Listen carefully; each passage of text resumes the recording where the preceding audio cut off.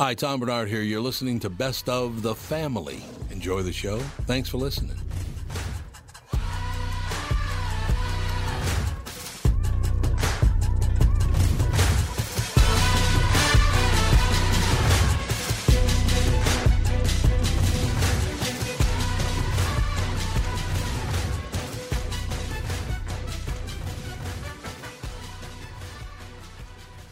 Michael Bryant, Bradshaw and Bryant, what's the latest? We're just trying to represent people who've been injured through no fault of their own.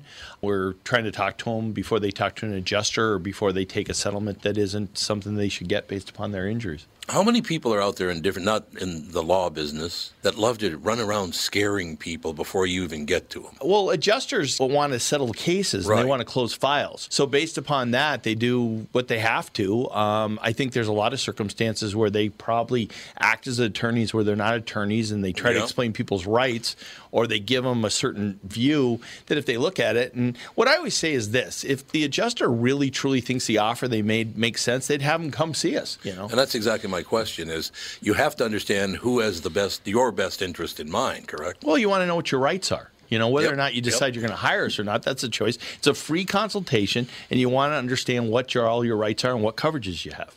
And plus the fact I hang out with you, so you got to be a good guy if I'm hanging out with you.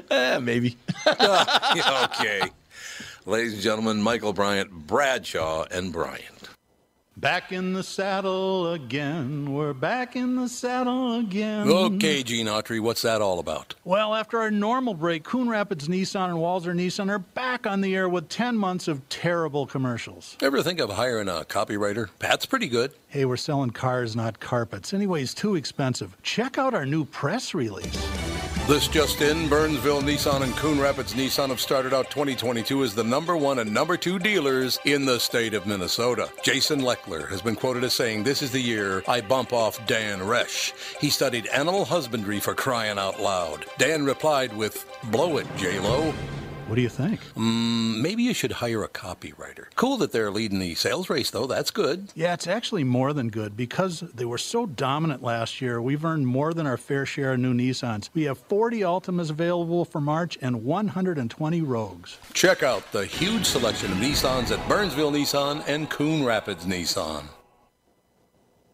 Hey folks, Brian Zepp here. Spring is gearing up, and if you're like me, you've already got the itch to hit the road. Make sure you and your motorcycle are ready with Dennis Kirk. Whatever you ride, Harley, Indian, Metric Cruiser, or sport bike, you'll find what you need at DennisKirk.com. They've got 160,000 parts and accessories in stock, clothing and helmets too. Order before 8 p.m. and they ship the same day. Plus, shipping is free for orders over $89. Get in gear and head to DennisKirk.com. Take it from Zepp. They ship today. Have you ever seen a squawk steers? Well, look at mine. We are back, ladies and gentlemen. I was just kind of glancing at the news just in case some big story is breaking. I'm not going to cover a lot of news today, but I just took a gander just to see if anything big was breaking. Basically, all it is that a lot of big businessmen are under investigation. Biden's son is under investigation now, so is Biden, because he lied. He said he never met with his partners when he actually had dinner with them. Donald Trump is under investigation. Is there anybody who's not under investigation? I don't think I am. There's one person who's not under investigation. Don Shelby. But he should be. He should be, yes. He should be under investigation. I don't think for the crimes against nature, crimes against manhood. What do you think? Don. Hello, how are you? What do you want? Happy 2000. Thank you very much. Where are you? I'm in my office. You don't have an office. Why would you have an office? What a complete waste of revenue. That's all I have to say. Don, I got to ask you a question. It's very, very nice of you to be here. In any case, you're obviously a very, very big part of this show, no doubt about that. But I want to ask you a question. Sure. Because I really feel bad because I over the years, I've, working for Hubbard and, Ron Majors was there and then got to be friends with Paul Majors, watch him. You and I got to be very good friends. I watched you and Mark Rosen, of course, on Channel 4, Frank Vassalero. Is local news going to just disappear? Because streaming services, they have it, but is it? I've been told that nobody's watching the news anymore. That's terrible. People are not watching the news, Tom, at the time that it is on the air. So what is probably going to go away is the noon and the 4 and the 5 and the 6 and the 10. Those are going to go away. Appointment television is going to go away everywhere. Yep.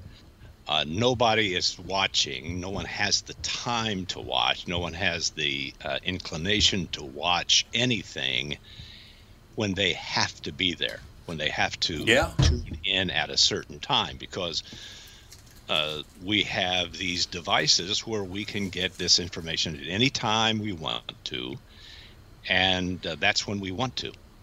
So that's why the things like CNN and Fox and MSNBC have been so valuable for news viewers, is that anytime during the day they have 30 minutes or so, they can sit down and get what's happening today. Right. And so waiting for the local news is to be someplace in front of a television set at a certain time. So unless they step up their the frequency of their broadcasts in terms of allowing social media to take over, the internet to take over, so that these shows are available at any time that people choose to watch, which they've done a fairly good job of. Even though they're in the quote media, they're not as skilled at trying to find audiences as letting audiences find them. So they need to learn that trick. But the other side of the coin is this: if you look at the research surveys on journalism, about 70% distrust of Americans distrust journalists and distrust journalism. But when asked specifically, and it's very much like politics, they like their own congressman, but they hate Congress. They like their people, whether they're watching any of the channels that are available to them.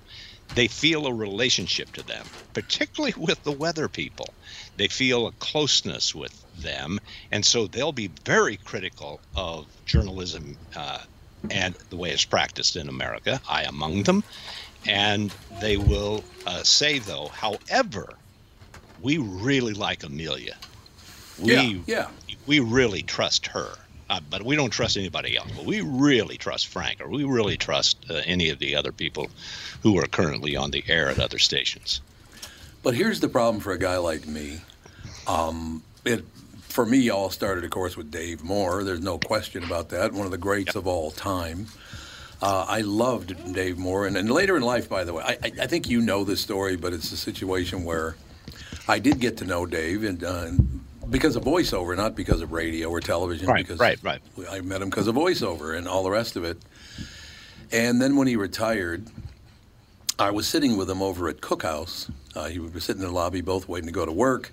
And there's a man I've been watching since I was a little boy, right? Yeah. And I said, Dave, I got to tell you something. You are the best newsman, and I'm talking national, local, whatever. Doesn't matter to me. You're the best newsman I've ever seen, and everybody I judge based on you. And he said to me, you know how much that means to me coming from a man of your stature? And it made me like tear up. I was like, what the hell are you talking about? You're Dave Moore, pal. Yeah. You know, but that's the kind of guy he was. The kind of guy you are. The Majors brothers. Does this town realize the talent that they've had come through here? Unlike any other city in America, maybe Chicago is shoulder to shoulder, but Minneapolis, St. Paul has had the best news anchors, men and women, weather people, sports people, that I've seen in any. When I moved to New York, Don, I went, these people suck compared to the people we got, right? Yes. They're terrible compared to you guys.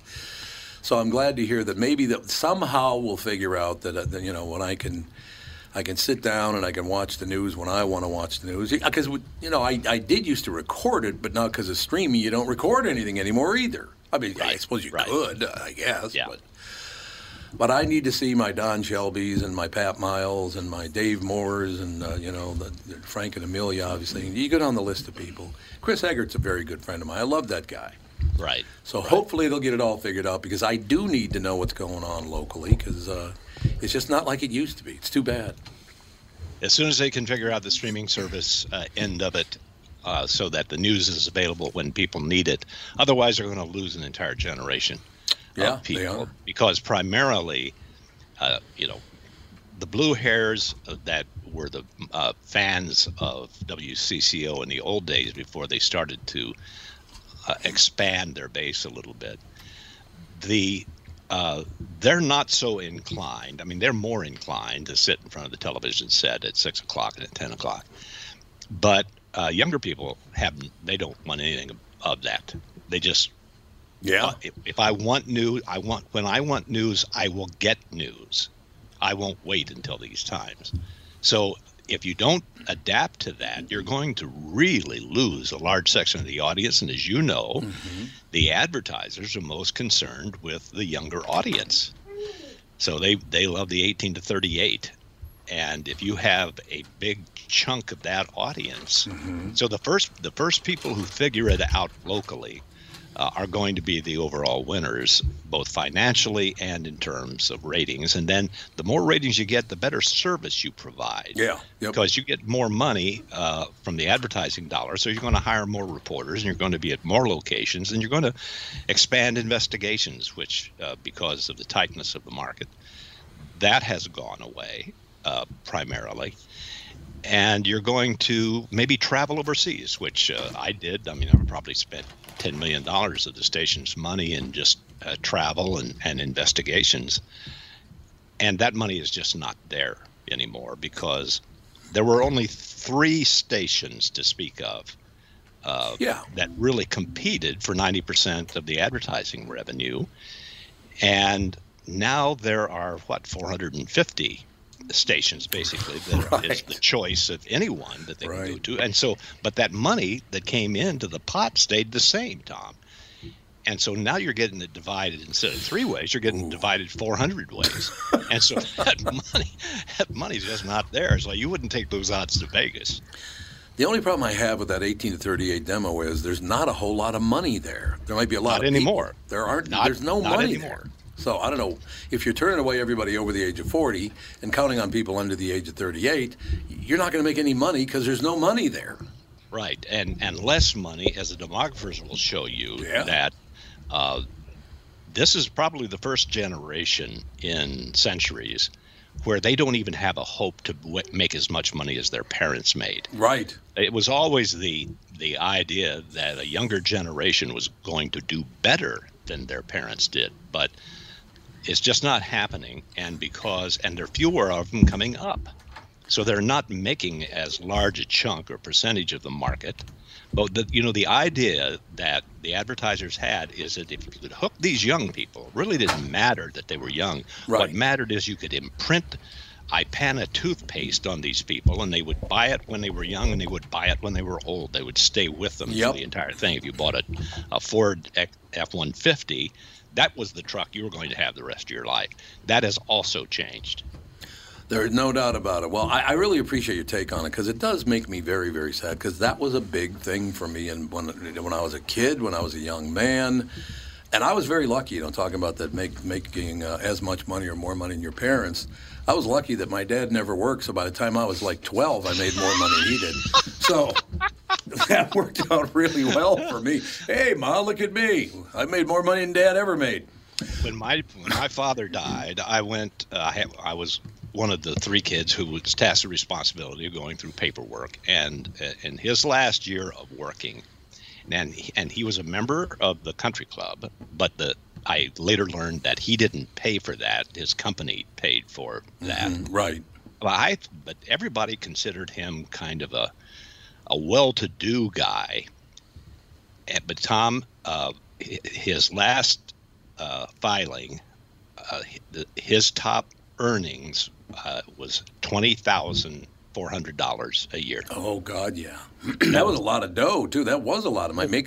And he had, two cars every 3 years. He had brand new cars, and we didn't have a swimming pool or anything, but we had a nice house that we lived in, and he always paid his taxes, and which were strange then, because back then the taxes were, he was in the 90% right tax bracket. Yep.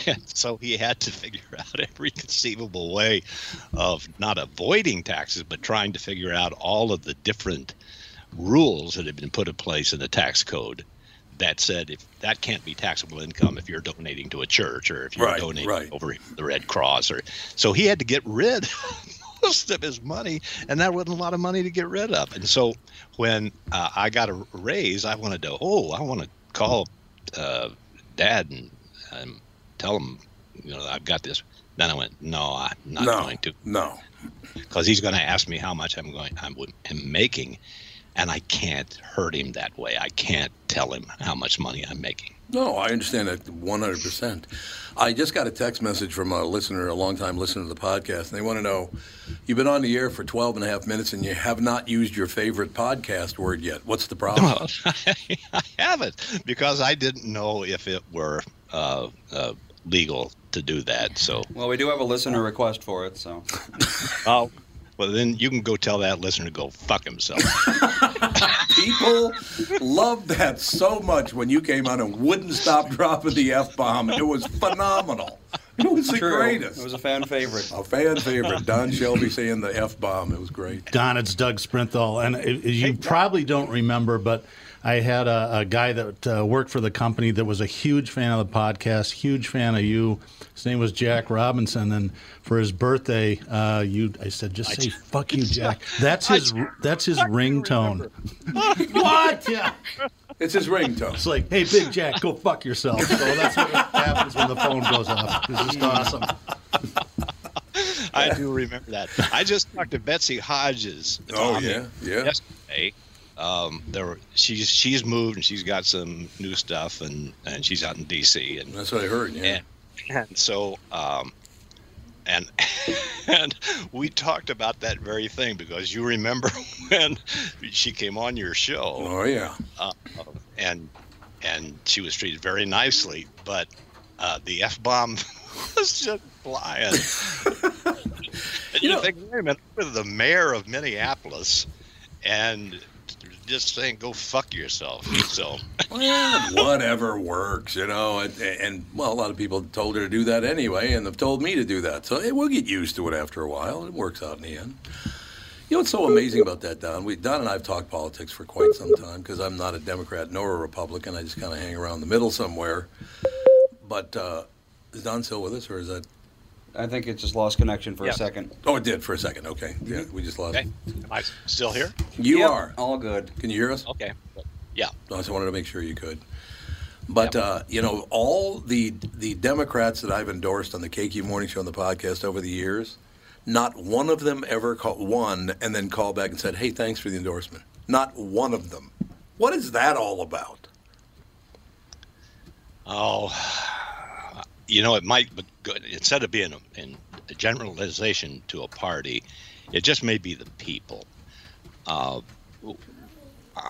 not fond of politicians. I understand. I've spent a lot of years as an investigative reporter, and I ended up sometime investigating somebody, and that's why I had a particular rule to never be a friend of a politician until they retired. I would never associate with them. I'd never, of course, we were not allowed to make any contributions or endorse any candidates, because who knew, you may have to, go out and Matt Gaetz them later on. And if you liked them a lot, you might go easy on them. So you had to be very careful about that. But I'm sorry that happens to you. What I think is just bad manners, basically. Yeah, I think you're absolutely right about that. I don't think there's any question. And it's also this. When they were trying to rile me up to run for Congress years ago, when I was still with you, I got a call from a member of Congress, and the name's not important, but a member of Congress said, don't run. They were within this delegation, and don't run because you're not suited for it. And I kind of took that as an insult. Absolutely. Because I thought, well, I'm not suited to be what? Diplomatic? I'm not suited to legislate? I'm not suited to come up with it. And he said, no, that's not the point. I'm a congressperson, and I spend 1 year legislating, and I spend 1 year spending 40 hours a week on the phone begging people for money. Yeah, yep. That's the whole job. And he said, I know you too well. I know that's nothing that you could ever bring yourself to do. I could see that. Yeah, absolutely. And so and that was it. Boom. I called the DCCC and said, nope, not me. Find somebody else. I'm not going. They asked me, and I told everybody to get out of the state. Get out! It'd be wonderful. Andy, you have a piece of audio for it? I do. We'd I have love something to hear. that Don recorded before the show. Oh. All right, I'll play it now. Next week for me will be 33 years. Really? Back up 2 weeks to about this March 28th, Okay. 1980. And I went on the air drunk and seriously drunk, about a quart of Jack Daniel's Black Label. That was your hooch of choice? Yeah. And so I was completely sloshed, and I had never talked to any of the producers. I hid out, and then I went on the air drunk, and they had no idea until they saw me.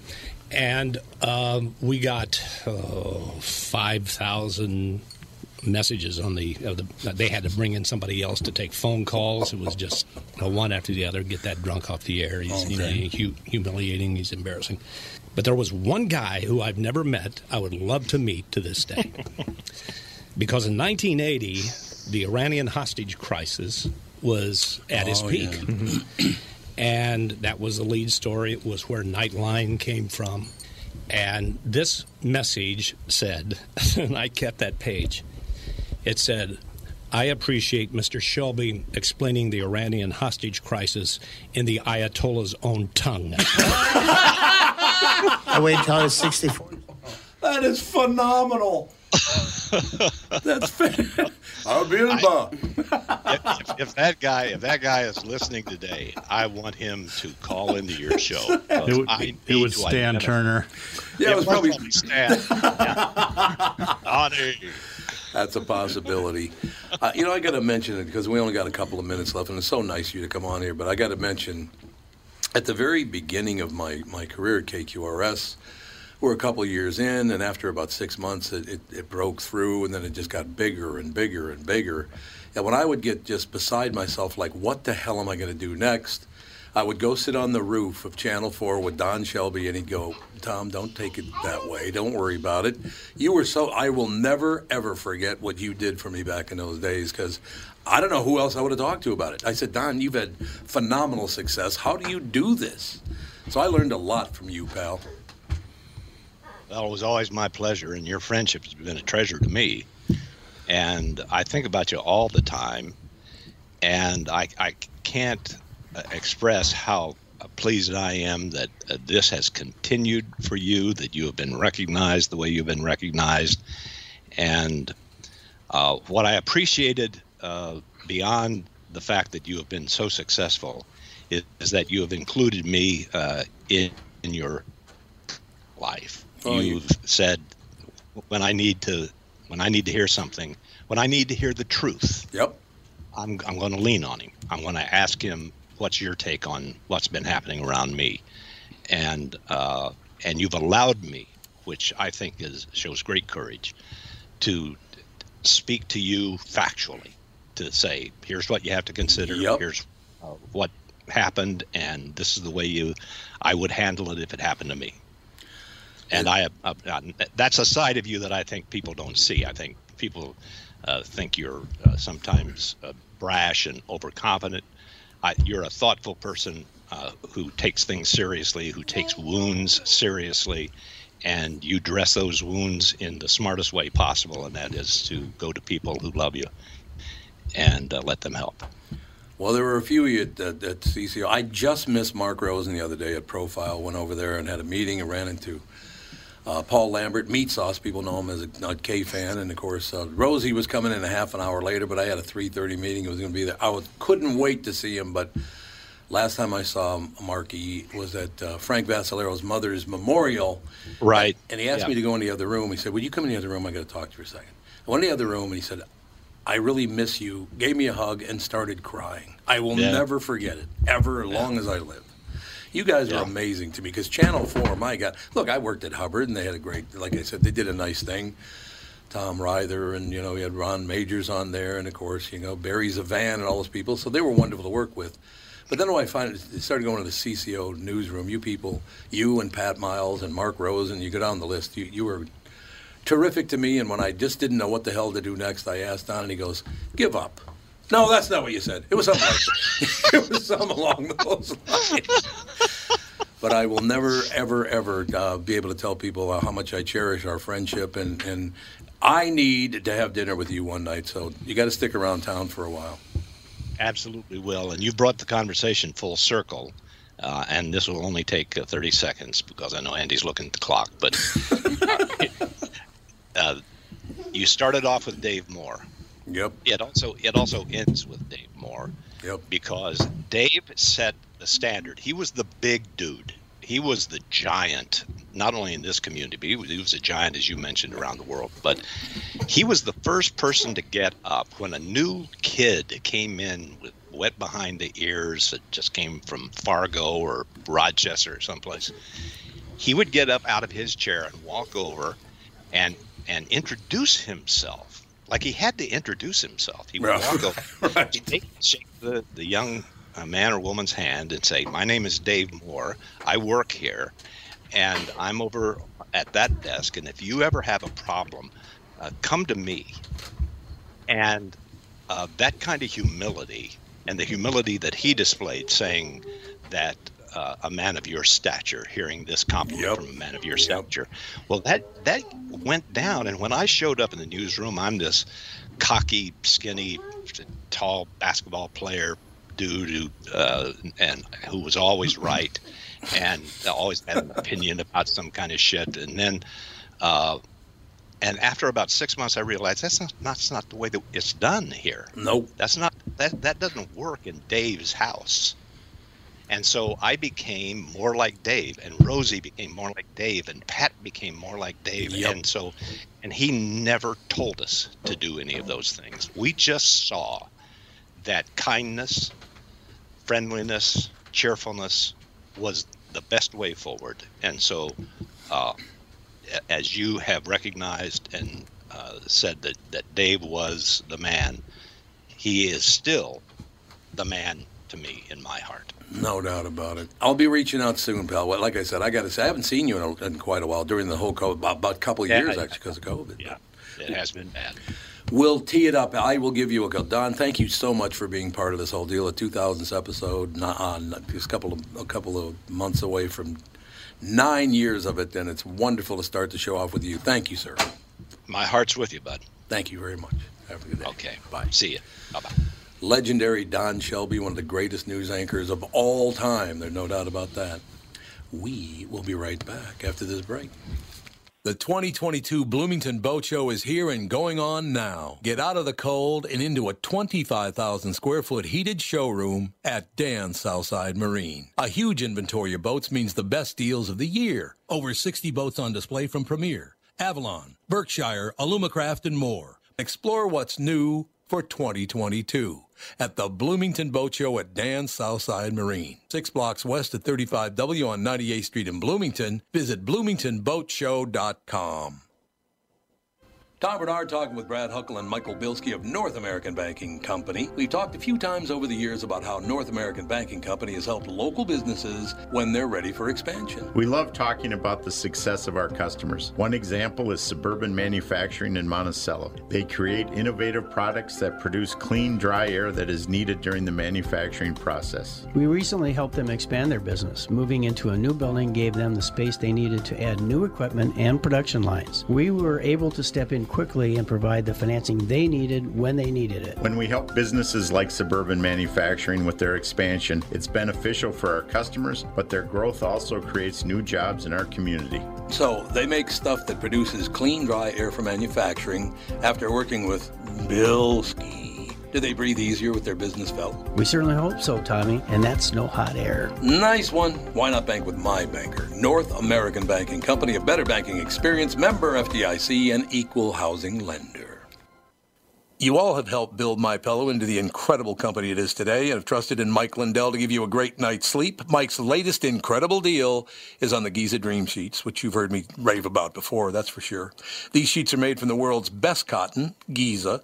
They are ultra soft and breathable, yet extremely durable. Right now, the Giza Dream Sheets at its lowest price ever. These sheets are 60% off, coming in as low as $39.99 with promo code TOM.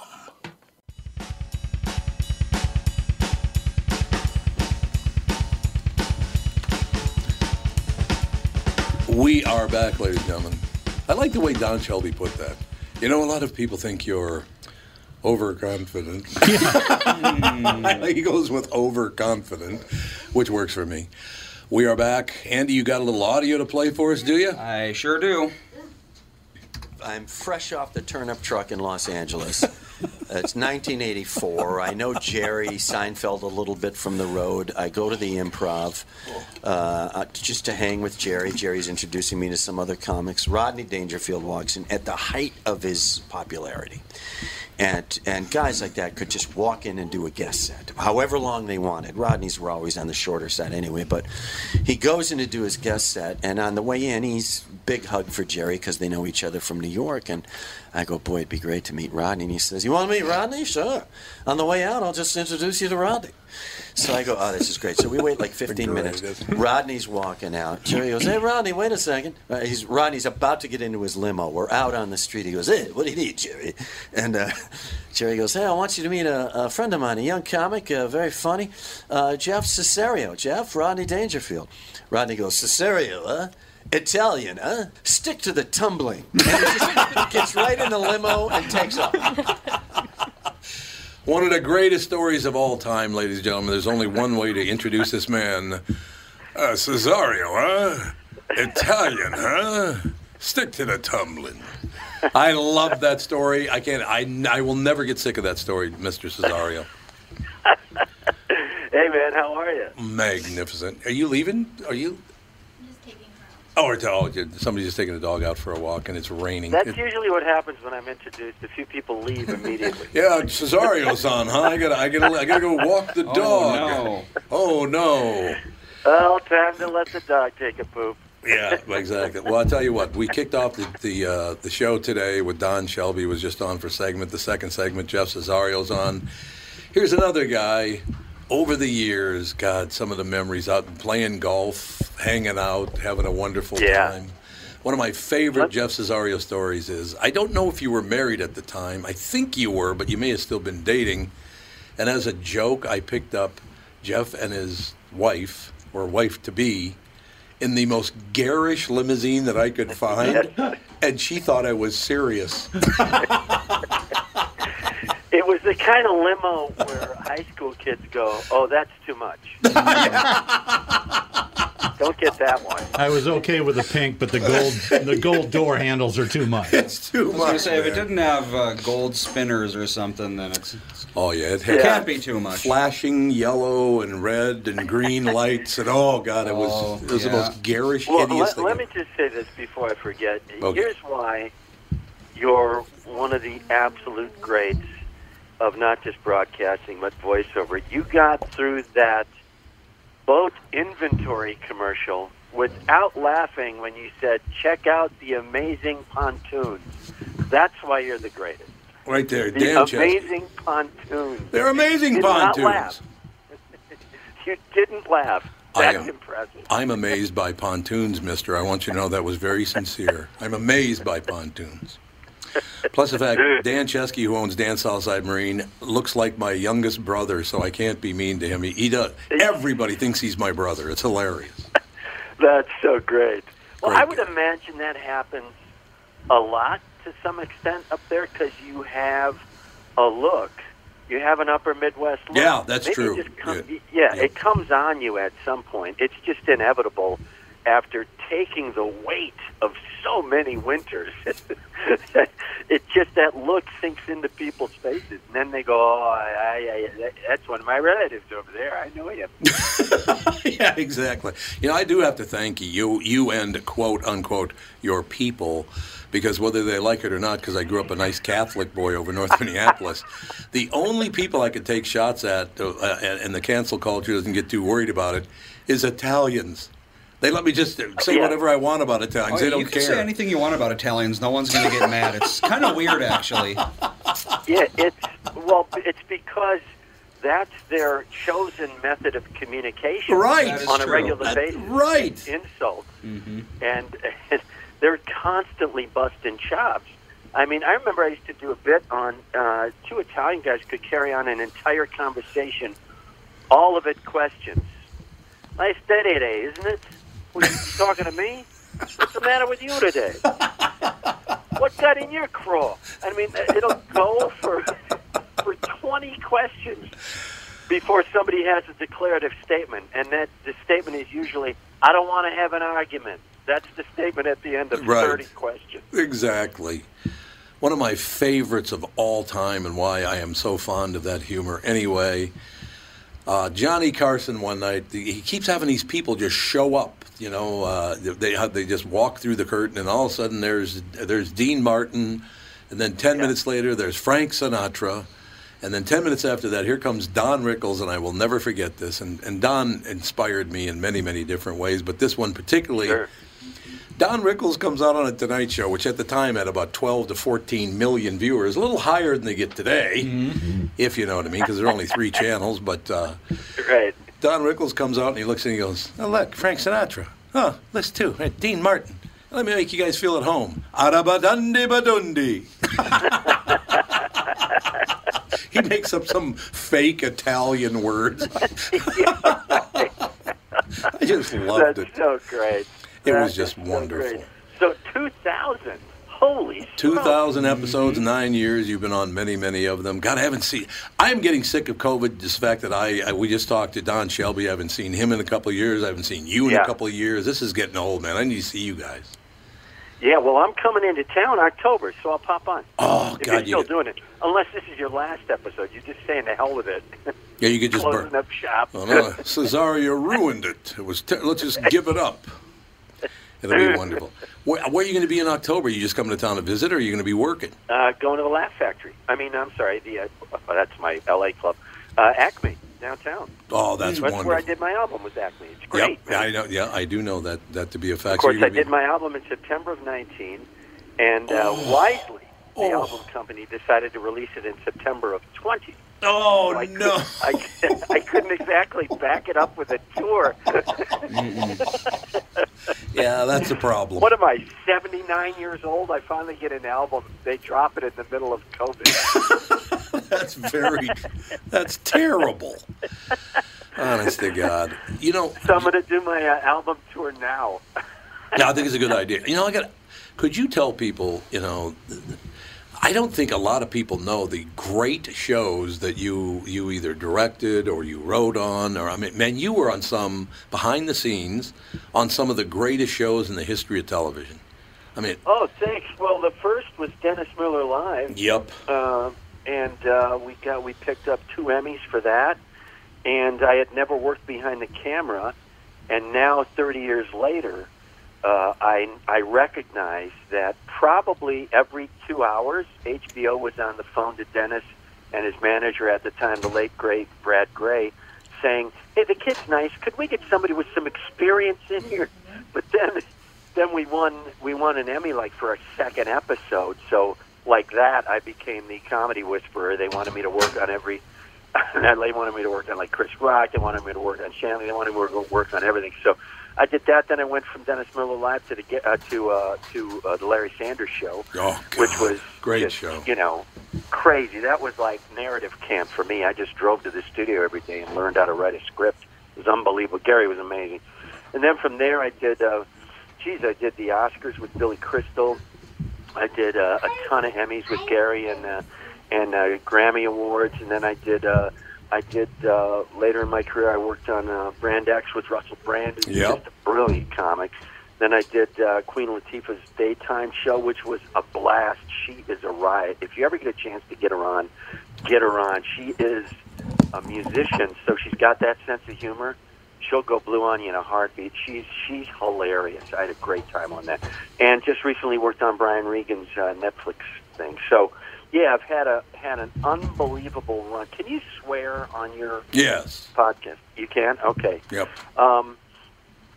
So it's been essentially bookended. I'll still work on some stuff. I'm sure I'm writing some screenplays and things like that. But essentially, I started my TV career with Dennis Miller, where we would literally have conversations in the writer's room. Like, all right, Jeffro, should this be a motherfucker or a cocksucker here? And then I end it with Brian Regan, the nicest guy on the planet, who says, I don't think I can say fart. Could I say pass gas? Yeah, he doesn't swear. That's absolutely true. No, he really does not. He does on Loudermilk. Yeah, on Loudermilk he does. Yeah, that's true. On Loudermilk yeah, he does. that's true. Yeah. Boy, he is so much fun. Such a great guy, too. That's what I hear. Very talented. We're hoping to bring back that sketch show. But, yeah, so I have run the gamut, man. I have had an absolute blast writing for myself and writing for others. And one of the keys for me for writing for others is I know what it feels like to be out on that spot in front of that camera. Yeah. And think to myself, I don't have the safety net I need. So my goal was always give my performer everything he needs, and then let him shoot for the stars. Let him go off. Let him improvise. And then because that way they know if it's not going well, they got a nice safety net under them. So I think performers like to work with me for that reason. So I had a great time. Just a blast on every one of those. One of the greatest things I've ever seen live, we were at the Kravis Center in West Palm Beach, Florida. Probably about 3,000 people in attendance at this thing. It was packed. He did 2 shows, and they both sold out. But there's Dennis Miller up on stage just killing it, and some guy decides to start heckling him, right? Yeah. And Miller just ignores him and ignores him and ignores him, and the guy just won't stop. So I guess Dennis kind of figured they'd be coming to get the guy and escorting him out any minute. So Dennis drops his head and he goes like this. Drops his head down and he goes, I'm sorry, sir, but I'm absolutely incapable of human communication. Right. That's what he says to the guy. They come and then haul he the waits guy. waits 2 seconds and goes right back into his act. It's unbelievable. It's the greatest Eckler comeback I've ever heard. Phenomenal. He seeing him live was a fantastic time. He's as good as it gets. Very, very good. Yeah, he's absolutely probably the best writer from my generation, and I think that's why we connected early in our days in Los Angeles, was because we were kind of 2 sides of the same coin. I was nicer, he was edgier, but we kind of approached jokes the same way. Yep, yeah, you and did. I'll never forget the night we bonded, if you got time for a little story. We're at a place in the West Valley called the L.A. Cabaret Comedy Club, and this is how long ago it was. We finally get good. It's like 84. It's before he's broken. I just have gotten to town. We're fast friends. We finally get decent spots at this out-of-the-way club. 11:15, I go on. 11:30, he goes on. 11:14, Skip Stevenson walks into the joint. He's huge at the time. Off that stupid show with Byron Allen, whatever the hell that show was. Right. Blasted on coke, right? So, of course, he's a big star. Boom, he gets to go right on stage, and he does an hour and a half. Right? So, 1 a.m.,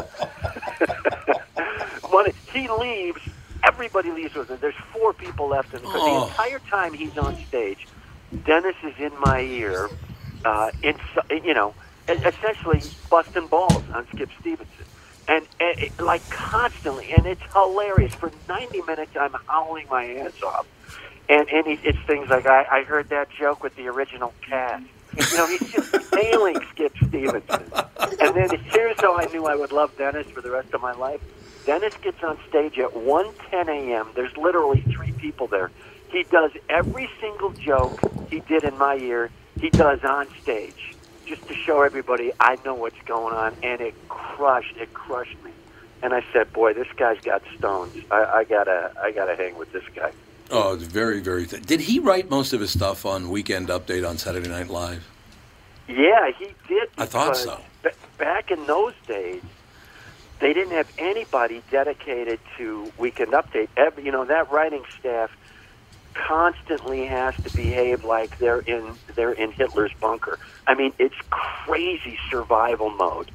So everybody's trying to get their sketches on. That's the big thing. So nobody has time to write monologues. Herb Sargent, who was the veteran at that point in time, would throw Dennis some jokes. So Dennis would call me or I would call Dennis every now and then. He'd say, listen, I got a joke that's killing on the road, but it's got a shelf life of a week. Why don't you take it and run with it? So I would feed him some jokes, and I think he never forgot that and loved that, and that's one of the reasons he called me when he had a chance to do his own show on HBO.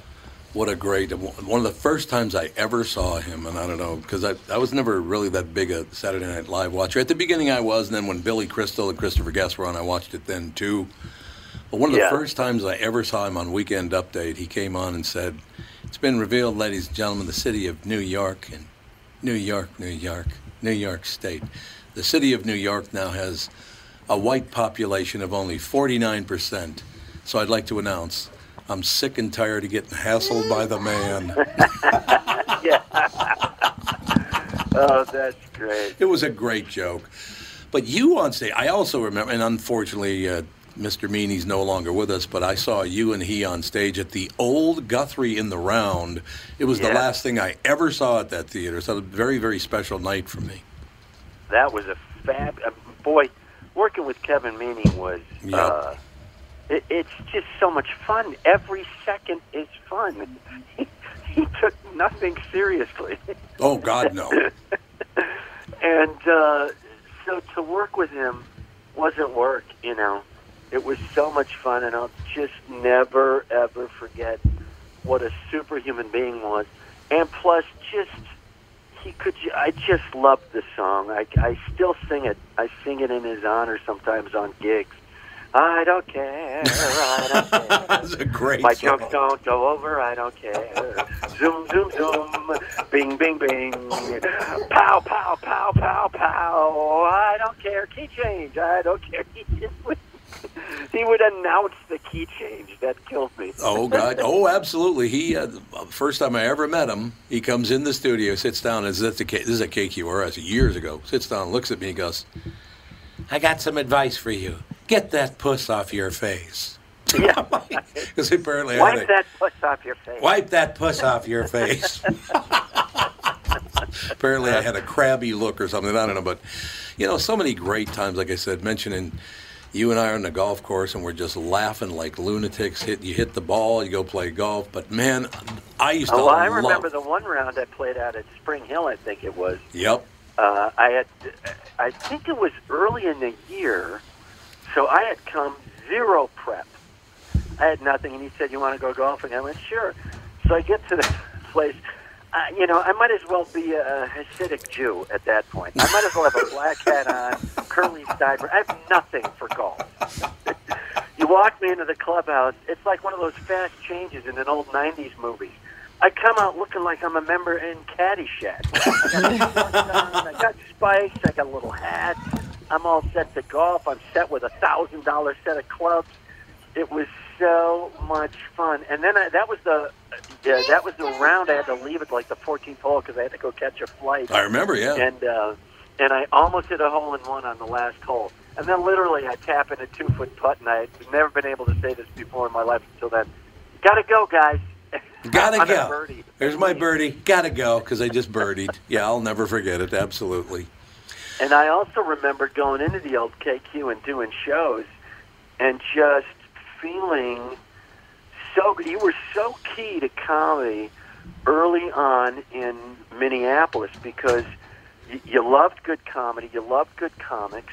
Yep. You were in a position, I have no idea what was going on from a business standpoint, but I just know this. You pushed to get comics on, and not just the big names who were coming through town. You pushed hard to get Louis on because you knew, A, he'd kill, mm-hmm. and B, radio station look good. But I know now after 35 years behind the camera, that's a heavyweight bout. You never walk into somebody's office and go, "Hey, I want to do this," and they go, yeah, sure. It's always Right. one to the head, a jab, 3 to the body, round 2. It's a pummel fest. And so to be able to do that, and then that greased the sledge for someone like me to come on, and then when I would go on, I got to kill. This guy worked his ass off to get local comics on to show everybody they were just as funny as national comics. So my hat's off to you for that. I know that was not easy. And then you get that kind of confidence in a show like that. You can go anywhere in the country and do radio because you were not like, all right, we've got 4 minutes. Give me 3 tee-ups, and then can you do the weather for us? Right, You weren't right. that guy. No, that was not the way we did it. No, you were the guy who said, okay, we'll get to some of your bits, but I also want you to wing off the top of your head. We're going to do the news. Let's go. So you had to prove yourself on that front, and boy, I loved that. I loved doing your show. It was the highlight of my week. What's so amazing to me, Jeff, is I didn't know that nobody else put comics on. I just assumed it was such a natural that everybody would do it, but they didn't. And I was like, no. What is wrong with you? Yeah, I know. It reminds me of, I was talking to Seinfeld, and he was like, he did the whole 9 years of his show. They did it a whole different way from normal sitcoms. He came in out of left field. He came in from late night. As you recall, his pilot was originally for late night. Yep. He said, I don't want to do a 2-hour comedy special. I want to split it up into 4.5 hours, and I'll do a sitcom with Larry David, and it'll be weird and off the wall. They snuck it in through late night. It gets on. It's a whole new way to do sitcoms, a whole new way to write sitcoms. It becomes the greatest hit sitcom of all time. Yep. And I'm talking to Jerry, and he goes, and right when I left, I thought I'd showed him a new way. They just shut the door and went back to the old way. They did. He's absolutely right about that. That's how sick the heads are sometimes on that side of the business ledger. Yeah. They just don't care about the creative. So you got to keep hammering them. You need to get a hold of me when you get into town. Just a few more months. You come in October. He's going to be at Acme. Jeff Cesario, ladies and gentlemen. I got to see him, man. I haven't seen you in a long time. Yeah, we'll do it for sure. We'll do I'm 103. I have a mask surgically implanted in the back of my throat, so you don't even see it. Perfect. I'm very happy about that. Jeff, thank you so much for taking the time to be on the show today. It means a ton to me, as does our friendship, man. You're a great friend. Love you, pal. Hey, man, love you, and continued success, and we'll hang soon, brother. I'm looking forward to it. Thank you, sir. See ya. Bye. We'll take a break. Be back with hour 2. Catherine has shown up, which is good. Alex's kids are here. Me. We know that. We know Wrangling children. Right. Trying to do a show. They're very excited. In between spilling water, smashing chairs, and falling over. And falling. Having to go to the bathroom. And going to the bathroom. Hell of a first hour. The family is all here. Doug Sprinthal is here. And by the way, you guys can jump in and ask questions anytime you want. It's not like I'm carrying on some long deal here. I don't like Cesario. Yeah, nice try. Yeah, what a horrible human being he is. But Seiji, be careful with the lamp out there, please. We start with a couple of big names: Don Shelby and Jeff Cesario. Got a second hour. Don was phenomenal. Yes, he was the first segment. He was great. But a couple of greats coming up in second hour too. We'll be back right after this. Tommy, I never believed it until now, but apparently you're a pretty big deal. Was there ever a question in your mind? Well, you might say I was a doubting Thomas. See what I did there? Yes, how incredibly clever. Anyway, what's your point? Well, last month I was trying to find you a car to replace the Mafia Mobile and suggested leasing a Nissan Altima as it was impossible to find your first choice. I love that Altima, and I'm actually looking forward to checking out the all-wheel drive as soon as it snows. Well, apparently someone at Nissan was listening to us, and at this month at Coon Rapids Nissan and Burnsville Nissan, we can offer short-term 18-month leases. That's actually pretty smart. By then, the chip shortage will be over, right? Man, I hope so. The only chip shortage I want to hear about is Bilski dumping one into the bunker. By the way, for the first time ever, Coon Rapids Nissan was #1 in the state, and Burnsville was #2. Your Altima was actually one of the cars that put J-Lo on top. To learn more about short-term leasing, stop into Burnsville Nissan or Coon Rapids Nissan. Michael Bryant, Bradshaw and Bryant, what's the latest? We're just trying to represent people who've been injured through no fault of their own.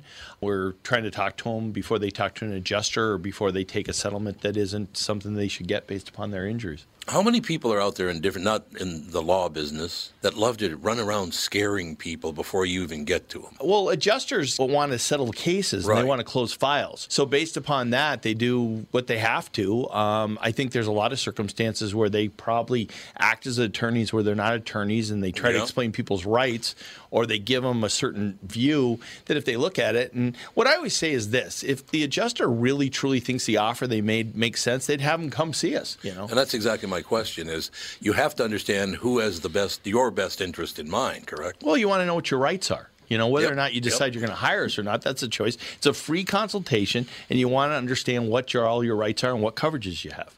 And plus the fact I hang out with you, so you got to be a good guy if I'm hanging out with you. Maybe. Okay. Ladies and gentlemen, Michael Bryant, Bradshaw and Bryant. Hey folks, Brian Zepp here. Spring is gearing up, and if you're like me, you've already got the itch to hit the road. Make sure you and your motorcycle are ready with Dennis Kirk. Whatever you ride, Harley, Indian, Metric Cruiser, or Sport Bike, you'll find what you need at DennisKirk.com. They've got 160,000 parts and accessories in stock, clothing and helmets too. Order before 8 p.m. and they ship the same day. Plus, shipping is free for orders over $89. Get in gear and head to DennisKirk.com. Take it from Zepp. They ship today.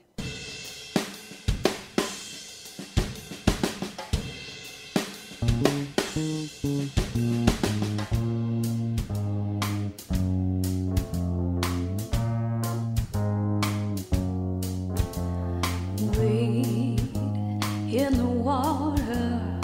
I have a Sharky just like you. You sure do. We find out in hour 2 that Sage has a Sharky, just like Andy. Yes, he does. Hot news at the moment. His Sharky is blue and yours is gray. Mine was gray, yes. And smaller. Indeed. We went to the aquarium yesterday for Fawn's birthday. Sea life. So, the Mall of America Aquarium. So Sage got a shark and Fawn got a mermaid. I forgot that place is pretty cool. It is really cool. I've been there in a long time. We talked So about it in the cool. morning. I went there with my kids when they were that age, Yeah. and I got vertigo standing in the It thing. is a little woozy. Fawn, after a while, she was like, "Can we get out of here?" Because Yeah. the people in front of us going through the tunnel took forever. They were stopping at every fish and taking 27 pictures. but- I was like, "I'm gonna barf. but- Get out of Yeah, here." okay. Wasn't I their feel fault. good I'm not the only one. Yeah, no, I definitely. Wasn't their kids fault are they got immune. wedged in there. They're big and... Yep. Well, they were. Had some size Well, to them. there's a lot of mirrors, and then with Yeah. the stuff floating around, you're a little bit, and it's Well, and you're dark in a tunnel, there. and it's dark. Yeah, it's like after a a while. little bit like whoa, You got Fawn was like, "I feel weird." trippy. 12-foot shark right above your head. Yeah. That was odd. Yeah, That was a great time. The jellyfish room. The ray. Oh my Forgot gosh. all about the jellyfish room. Do we have a guest on the horn, Andy? We sure do. We got Paul Mercurio. Oh, Paul who? Never heard of him. COVID Kenny? Is that who we're talking to? Here's a man, by the way, I cannot get this vision out of my head. Sitting on a beach on the Atlantic Ocean with Catherine and Paul Mercurio and me. I'll never get that out of my head. It's your fault. Beautiful day. It was gorgeous. Indeed. What's happening, Pally? Hey guys, how are you? We're doing well. 9 years, 2,000 episodes of this bad boy. You've been on it many. When are you coming to town again? Get off your butt and get to town. What are you doing? Yeah, I'm going to start coming out again now that people are vaccinated. I mean, I had COVID, so I'm still dealing with, I guess they call me a long hauler, so I'm, still dealing with stuff from it, and I've been a little hesitant to kind of go near people. But, So, how was that? How was having COVID? Well, I mean, I'm still really tired from it, and I had my stamina back, and I got, joint issues, and they don't know, they just don't know why any of this is happening. I've been one of this doctor, one of the best COVID doctors in New York, and, you'll sit there and you'll go oh, I'm tired all the time. Yeah, and I lost my sense of taste and smell, and yep, we've heard that, and I got aches and pains, yeah, we've heard that. And you could say anything, frogs crawl out of my butt every Tuesday. Yep, we've heard that. You told me that. Right? Yeah, I remember you told me that. It was a big problem. And so it's and which isn't a bad thing. And so they just don't know, and so they got me taking a couple of different meds to kind of deal with it. So my blood's inflamed, and so they give you these meds and stuff. And then I think probably one of the worst things is you get friends that try to help you with stories. Oh, God. You know what I'm talking about? Like, this one guy's like, oh, you got it, huh? Yeah, you lost your taste and smell? Yeah, I got a friend of mine, yeah. It's been over a year. He still doesn't have his taste and smell back. I'm like, okay. And then another guy, he was fine. I swear to God, I'm not making this up. This is what he said. He goes, so another was fine. And, he was out and about and out of bed, and about a month later, he had a blood clot and collapsed in the parking lot of a Walmart. I'm like, what are you doing? Why is he telling you that? Exactly. And then another guy, he goes, yeah, he thought he was fine, and 6 months later, his lung collapsed. I'm like, I'm not going to be your friend anymore. I can't do this. I understand that completely. Facebook medical degrees. Yeah. Yeah, exactly.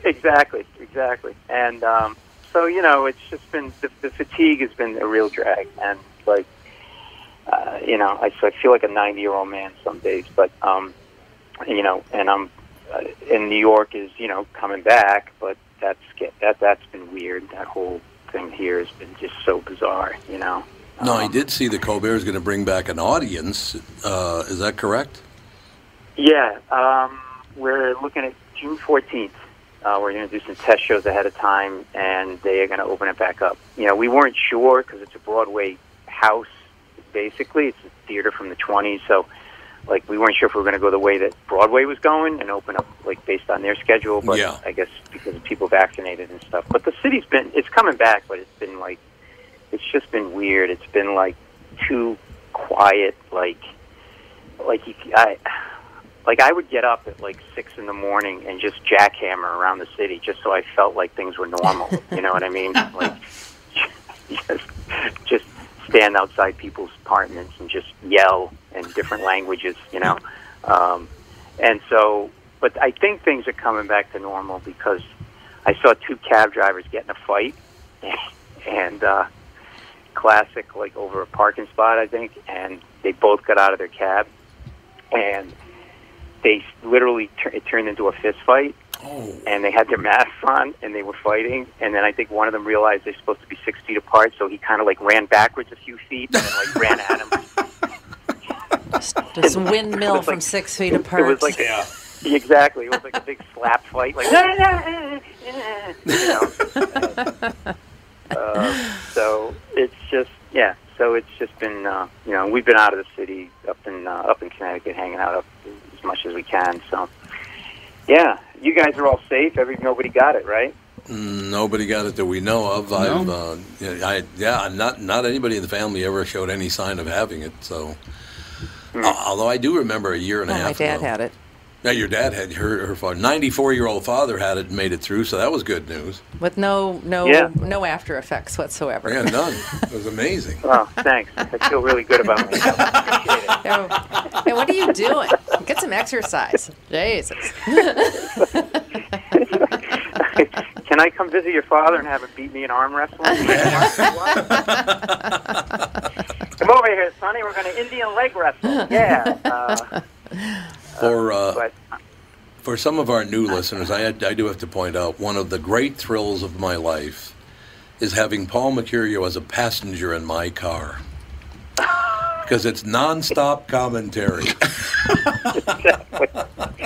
Exactly. I actually go out of my way to make my wife pull alongside a car so I can give dirty looks.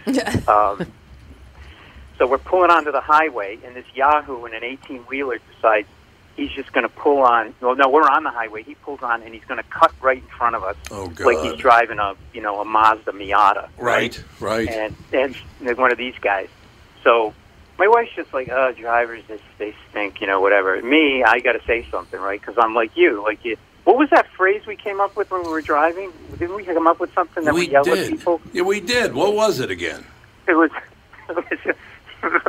I think there was a swear word in it, so maybe of course there was.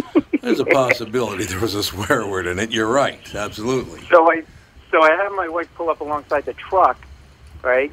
Just to make the point, I roll the window down, and I didn't give him the finger, but I gave him one of these, like, when you throw your hands up, like, what the, like that. Right, like, right. Drying truck, but I'm hanging out the window going 70 miles an hour, and I'm like, I got to get some therapy because this is not helping anybody. Well, you should get therapy anyway. I was telling somebody I'm gonna miss COVID because I had an excuse not to be around people, and I hate people. Like, I know it's like I just can't deal with it, and I'm out of practice when it comes to confrontation. Like, you know how I am. Like, I think I got to say something all the time. Yes. So I'm going to get my mother some coffee, and I pull into the drive-through, and this conversation happens. I'd like a large hot coffee and a blueberry muffin. Okay, you want a cranberry muffin? No, a blueberry muffin. and you want an iced coffee? No, hot coffee. You want small or large? Large. Okay, large iced coffee. Do you want anything? No, hot coffee. Yes, I'd like cream in it. Okay, cranberry muffin, hot coffee, and you want something in that? I go, yeah. I go, cream. He goes, okay. And then he goes, okay, come around, black coffee. I go, no, something cream, half and half. I want something in it. Anything that's white. That's what I said. Uh-oh. Exactly. And so I'm like praying now if I go around that this guy at the window's not black, and sure enough, he's black. Whoops. Yeah, exactly. Yeah, hot coffee really burns your face, I'll tell you that. Hit a little pitch at you, did it?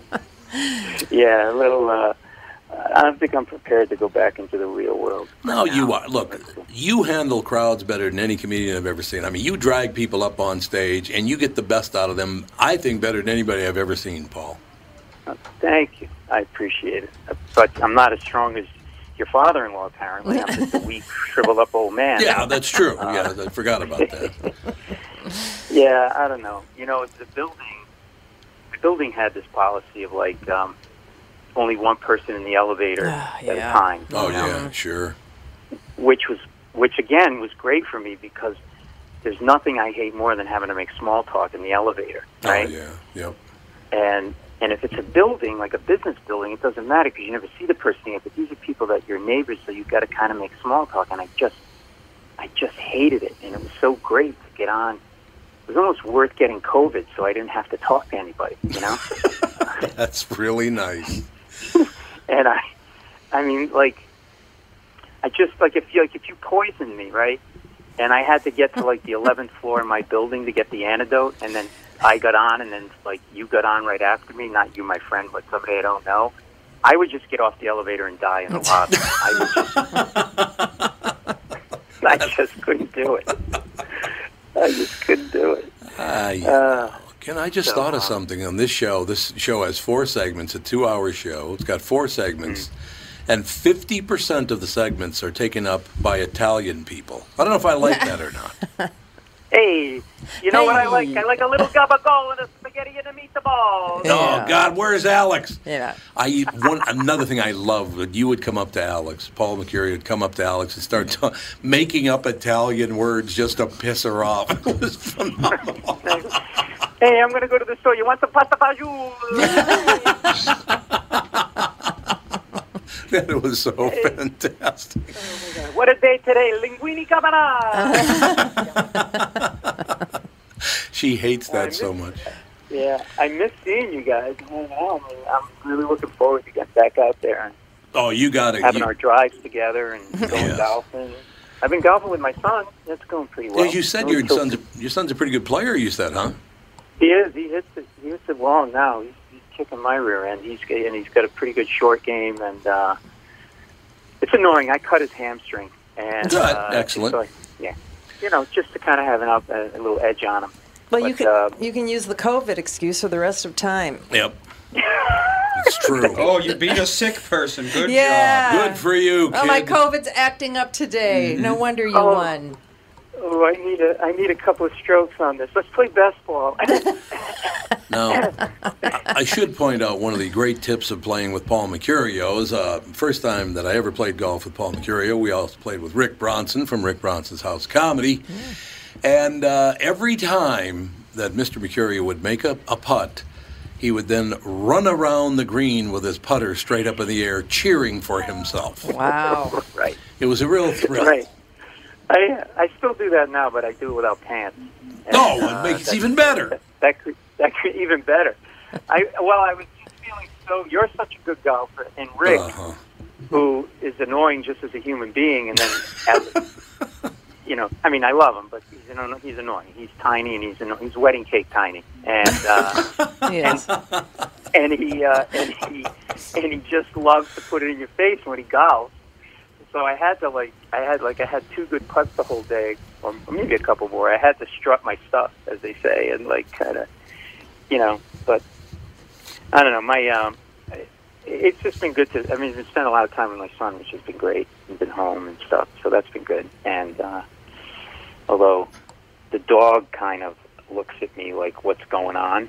Yeah. Yeah. Sure. It's because they're not used to having you around, and then it was initially the dog was like, "Oh, this is awesome, you're here," and then it was a second stage of almost "Oh, well, why are you here?" a lot, and then the third stage was "Would you just get out of the house? You're such a pain in the ass. Can you just leave, please? You're a jerk." Even the dog vibes that you don't want to live with me. It's just crazy. One of the great things about Paul Mercurio, ladies and gentlemen, I believe it was your father's funeral, if I remember correctly. And your cousin was selling mattresses out of the back of his car at the funeral. God. Yes. Which was a nice Italian touch right there. Shameless opportunism. Did you ever hear this American one, Doug? way. I have not. Oh, Paul, do you mind? Great. What was the name of your cousin? What was his name again? My cousin Bobby. Bobby. There you go. Doug, Bobby, Paul. Bobby was a very handsome man. He's 6'4", like an Adonis, even better looking than John Travolta. You know what I'm saying? And he talked like that. And he wore really tight pants, white, always white, with white loafers. And he was standing in front of the social club, the kind you see in the mob movies, because he was a numbers runner. And he'd smoke his cigarettes, and his legs were always moving. "Hey, how you doing? How you doing?" Oh, There's yeah. a live snake in his pants. Yeah, there's 2 live snakes in his pants trying to get out. And he basically, just was your classic Italian, going to make money the easy way. I'm not going to get a job. Working is for rubes, that kind of thing. So he came to my father's open casket funeral, which I always love because they go, "Oh, he looks so good." I'm like, "No, he looks dead with makeup on. He doesn't look good at all." Okay? That's very true. Oh my God, that Italian thing is so weird. And so Bobby, and so everybody's there, at the funeral, and it's people come in subdued colors, grays and blacks and blues and Bob, and Sure. And you're in the receiving line, and you see this long line of people, and at the end of the room, way in the back of the funeral home, is this fluorescent orange dot coming at us, right? And as it gets closer, it's my cousin Bobby, and none of this is made up. He came dressed in a fluorescent orange silk shirt, unbuttoned with gold chains hanging out. It's like he went and got sod and put it on his chest. That's how much chest hair he had showing. He had white slacks, white mesh loafers. He was like a creamsicle with chest hair, basically, is what he was. Odd. And it was the summer, right? So he would always in the summer he would never wear socks. He'd wear loafers with no socks. But it was the summer, and he wanted to stay cool, so he put powder on his feet. But he overdoes everything. He uses a gallon of high karate in a week, right? And he put so much powder on his feet that every time he'd step toward the casket, puffs of white smoke were coming out of the top of his shoes. And I'm like, I leaned over to my brother Arthur. I'm like, I think somebody nominated a pope. I don't know what's going on with that. The white smoke. So he comes closer, and he sits down, and he kneels and does the prayer at the casket, and he comes over to me, and then he goes like this. He goes, "Hey, Paulie." He goes, "Paulie, Uncle Arthur." That was my father, Uncle Arthur. He was a good man, and he grabs. When an Italian grabs your hand, the one hand by the wrist, and then pulls it in, right? And pulls my hand and puts his hand against mine, and he palms me a little something for the funeral, and he palms me $50 like I'm a maitre d' at a restaurant. At your father's funeral. Yeah, just to help out a little bit, $50. I'm like, yeah, Bobby, that's great. It's not going to even pay for the flowers, you cheap.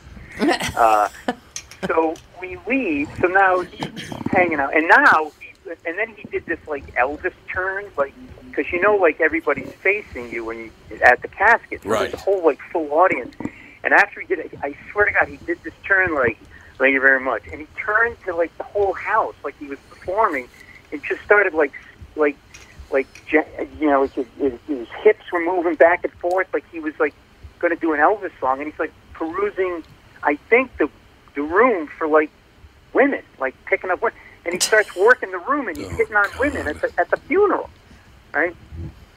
So the funeral's over, and we leave, and it's night now, and we go, and the only cars left in the parking lot are like mine, my brother's, my mother's, and in the back of the parking lot is Bobby, and he's got like a van, and he's got mattresses pulled out of the van and stacked up all around the van, like.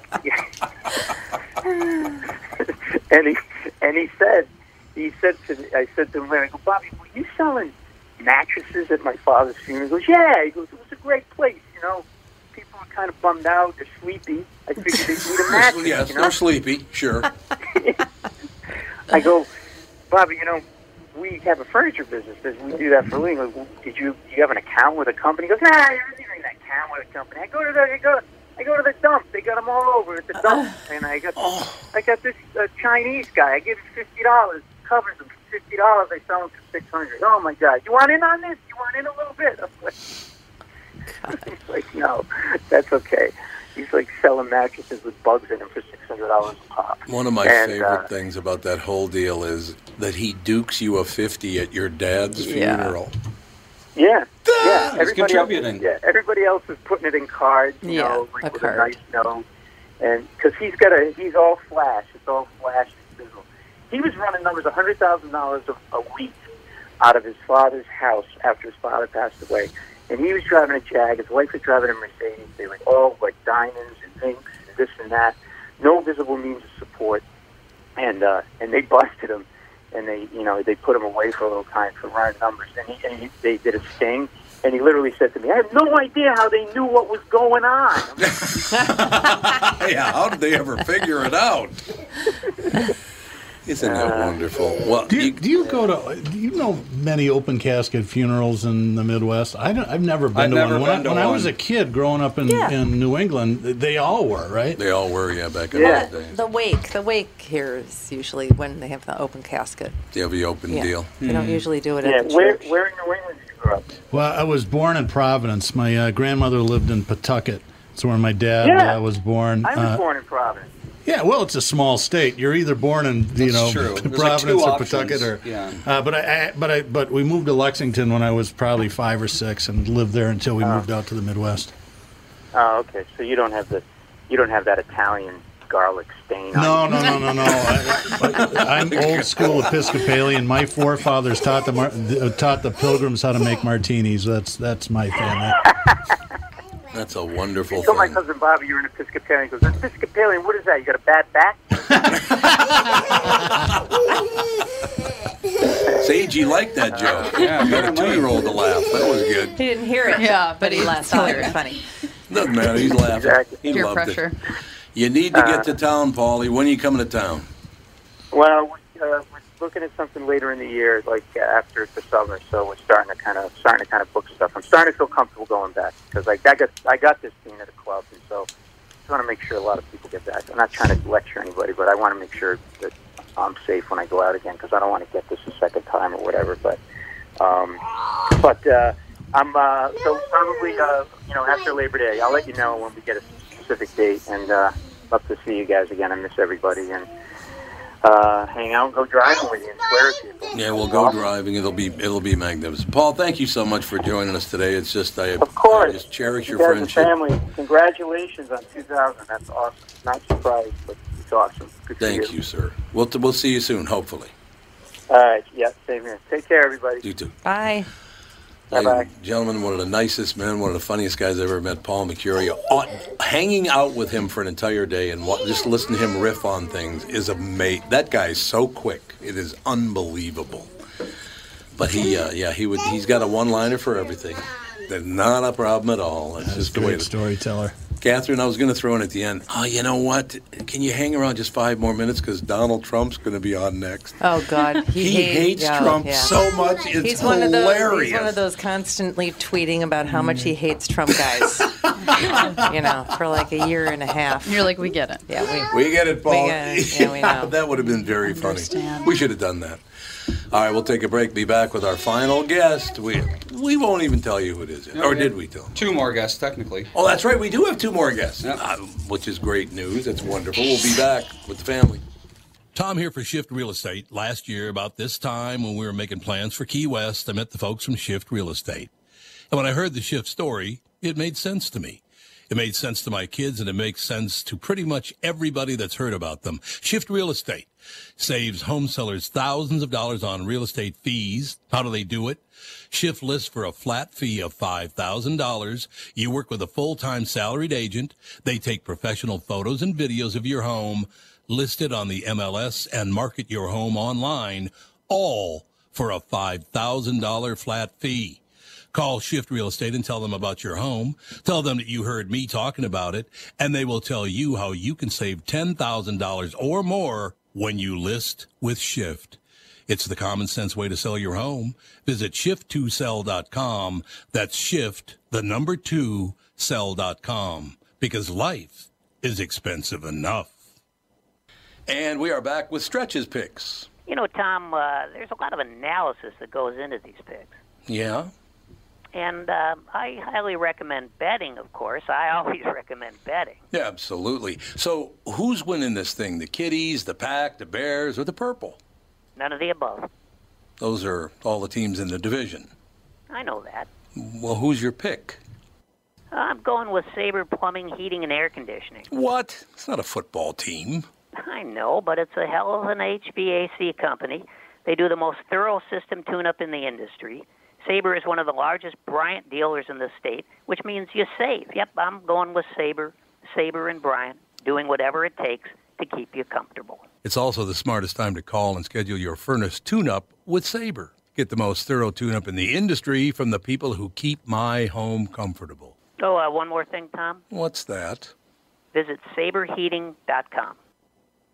Tom here for Continuum Weight and Wellbeing. Continuum is here, it's new, and they're doing it differently. There are no meal replacements or foods you're required to purchase. There are no pills or surgeries. They specialize in customizing meal plans for you using all whole, nutritious foods. They don't just focus on weight loss. They are upfront with their pricing, and most importantly, Continuum is designed for long-term success. Schedule a free consultation and find out more today. Go to their website, continuumweightwellbeing.com, or call or text them at 952-491-6527. That's Continuum, CONTINUUM, continuumweightwellbeing.com. I've learned so much from them, and I know you will too. Continuum Weight and Wellbeing, life beyond weight loss mode. We're back with the Tom Bernard Show without Tom again. He keeps wandering in and out. It's only the 2000th episode. There's really little reason for him to. We have Walter Cronkite guesting soon and all kinds of fancy people. His 2000. No Thomas. Hey, what are you doing He'll there? be back any second now. Yes, he will. But we have a guest on right now? Yes, we sure do. Oh, yeah. He's there's back. Dad. He's back. Here he is. Is he? Hello. Hello? Hello. How are you? I'm all right. How you guys doing? Good. Tom, JB's on the phone. He just called it. JB. What, Stiff? What? What's up, Pat? I heard you're a big shot now, having all these big names on your podcast. That's what I've heard. I've had a couple. I wouldn't say a lot, but I've had a couple. So how's it going? You like doing a podcast? Yeah, because it's been, through COVID and whatnot, it's been pretty good to express myself. Are you wearing a mask right now? Yes, I am. I could hear it. What are you doing? Aren't you by yourself? No. Oh, you're not? Oh, he's at work. I'm at work. Oh, you're at work. I You didn't have to wear a mask at work? When did you get a job? I've had this job for a year plus now. I know, it's amazing. It's unbelievable. Time flies. I got to ask you something, JB, and I'm very serious about this. You know how everybody's got this, this woke culture and this and that and the other thing and all the rest of it. So my question has been, 32 years ago, we bring in 2 black guys, 2 Jews, a woman, an Asian woman on the overnight show. Where was everybody talking about, hey, we need to all work together 30 years ago? Where were all these people then? What happened? Well, that was because we were something different, and we were making money off of it. So people were jealous. So they wouldn't talk about it. Now, of course, if you don't do it, then you're a horrible racist and blah, blah, blah. But when we actually did it 30 years before anybody else did it, nobody cared. It was weird. Correct. It was just weird. I mean, you and Philip broke the mold in this market. There is no question. In so many ways. In so many ways. You and Philip did. Yes, by broke, I mean ruined. No, that's not. Well, it's frustrating because in this market, it's still very, very low. Honky-ish? Is that what you were going to say? No, very low. I mean, one of the stations have given a couple of people weekend spots and celebrate like it's some great accomplishment. Oh, I know. It's like that's just throwaway time. How about drive time, either in the morning or the afternoon? Well, and the amazing thing, JB, is that when you and Philip were both on the show back in the day, it was the highest-rated morning show in America, and nobody cared. It was like, what? Well, when I bring that up to people, nobody believes me. They don't believe it was true, that you were actually, you hung out with that guy? What the hell's wrong with you? Well, and I got to be careful how I say this, but I've said this to you before. Unfortunately, as soon as I bring your name up, for some people, they shut down. Isn't that hilarious? And they don't even know me. Isn't that weird? No, it's very strange. I understand it. Yeah, Catherine gets it. She does the same thing, but she's known me a long time, so that well, she's married to you. Exactly. It's a whole deal. Believe me, there's been plenty of times where if I like going out with friends, I'm like, don't mention that I'm married to Tom, please. And they're like, why? And because I don't want to talk about Tom all night. Yeah. Whether they hate him or they love him, What's he really like? Really, I know. Exactly. Well, and of course they would anyway because my friends suck. Well, wow. I'm still playing baseball at 59. God, you're 59. I can't believe I'm it. 59, 2 days ago. Yep, the birthday. Thank you. And thank you, Tom. I heard that you mentioned that on the radio station. And the podcast. And also the podcast. Thank you. It was your birthday. But I was playing baseball one Sunday over in St. Paul, and the opposing manager has been the opposing manager for years for that team in St. Paul, and all his new players, he introduced me as, this is JB from KQ. Oh, God, really? Yes, and I was like, I'm not there anymore, or, whatever. Because, like Catherine said, you do have that fear of what are people going to say next. Yeah, I suppose that's true. And you wouldn't believe half the crap I've heard over the years. So not all good? Is that what you're saying? Oh no. Where do they get it? Where do they even come up with this crap? I don't know. Wow. It's been, and I've never told you this, but I may have told, it was either Doug or Mike I told this to a couple of summers ago. I started a relationship, and we were 3-4 weeks in, and it was pretty good. And I had her listen to the podcast. I had made an appearance, and she ghosted me. After appearing on this podcast? Yep. Oh, that's right. Didn't she say it was the most racist show she'd ever heard? Yes. I think it's hilarious. Yeah, It must have been Mexican Mondays. Yes, it was on Mexican Monday. It was unbelievable. Lord. On What the hell Taiwan is Mexican? Tuesdays. What? What the hell is Mexican Monday? I just made it up. He's It's not a He's just thing. being racist for Yeah. fun. You know me. I hate everybody. You know Sprinthal. It's just how he is. I hate Well, but it's, like I said,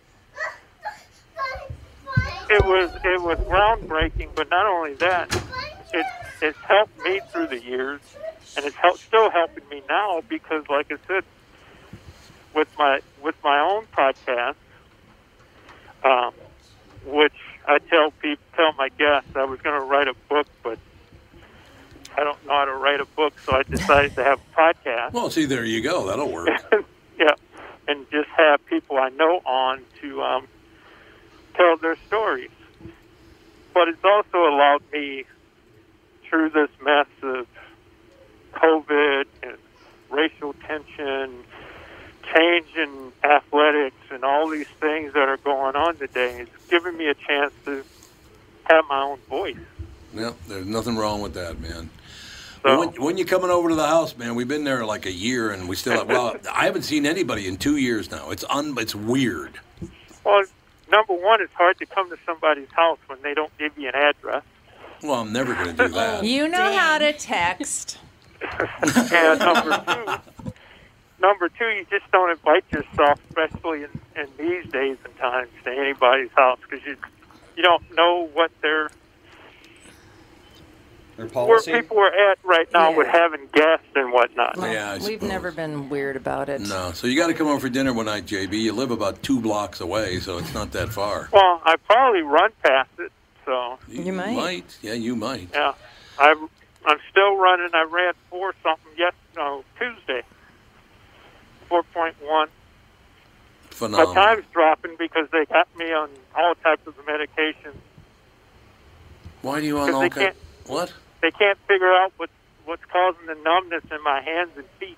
Don't tell me that. I didn't need to hear that. Are you okay? As far as I know.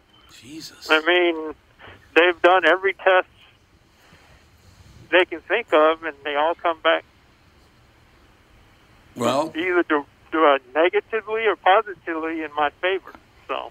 Well, that's a very good thing. Just don't forget what the 2 boys said to the old woman in the back of the pickup truck in Grapes of Wrath.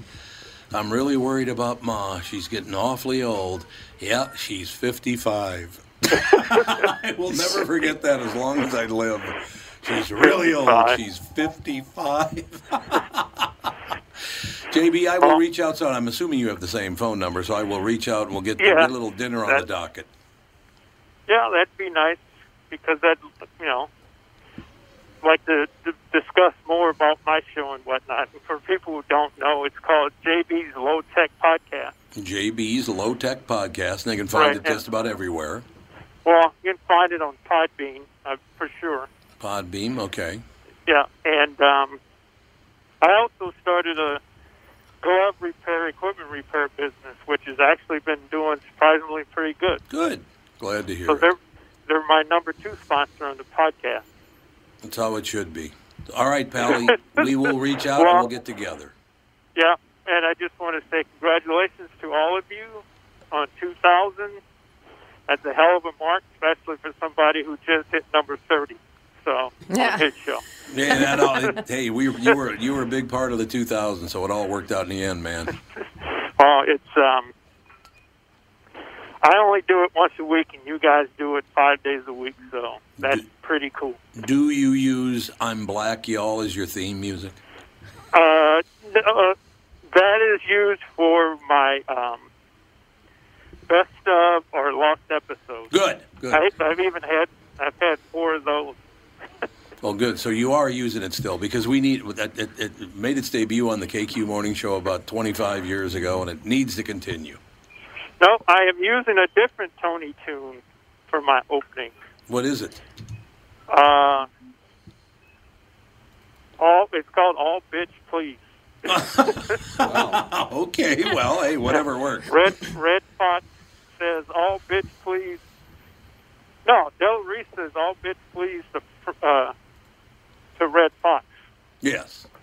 That's exactly it. Del And then Reese. she asked, "Do you want a sandwich?" And there's other stuff Tony threw in there. I love it. All right, Pally, we will see you soon. Thank you so much for calling in, JB. It's great talking to you, Pally. Well, thanks for remembering me. It's nice to be remembered. we all believe that's true. It is nice to be remembered. We'll talk to you soon. All right. Take care, gang. Thanks. Bye. You too. JB, ladies and gentlemen, one of the 2 first black men ever on the radio in the state of Minnesota. What do you think of that action? Well done, Tom. And not well done, Tom. I'm just saying nobody cared, but now it's all they care about. But they don't look back and go, this happened 30 years ago. That's what happens when you're ahead of your time. I guess. I'm a little concerned that he fell for Mexican Mondays. Yeah, though. he did. He thought it was real. He actually thought it was real. Mexican Monday, Taiwan Tuesday, Right. Not really. Uyghur Wednesday. We got it all. We got it all cooking. Yeah, it's our favorite slave show on Wednesdays. You guys haven't seen JB in 2 years? 2 I years. saw him at the Container Store. He came and Oh, visited he did? me. He did? So, Was he wearing his mask?